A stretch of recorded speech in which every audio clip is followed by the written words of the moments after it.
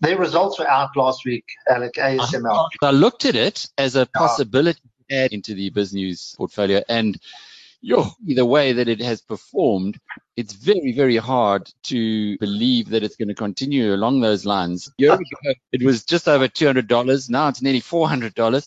But are you still confident, Dave? Oh, yeah. Don't listen to me. Read the numbers that came out last week. These are, I don't know whether you call them Hollanders or Dutchmen. I don't know what the correct word is to refer to people who live in Holland without being offensive.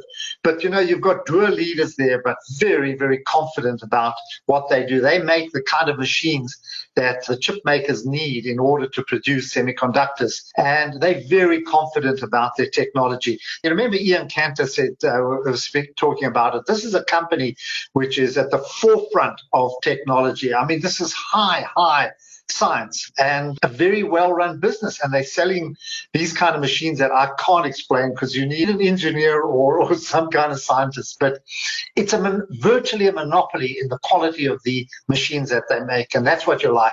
Big moat around this company. This is an excerpt from Biznews Radio. Get the full interview by downloading our free app. Search Biznews Podcasts on the Android or Apple App Store.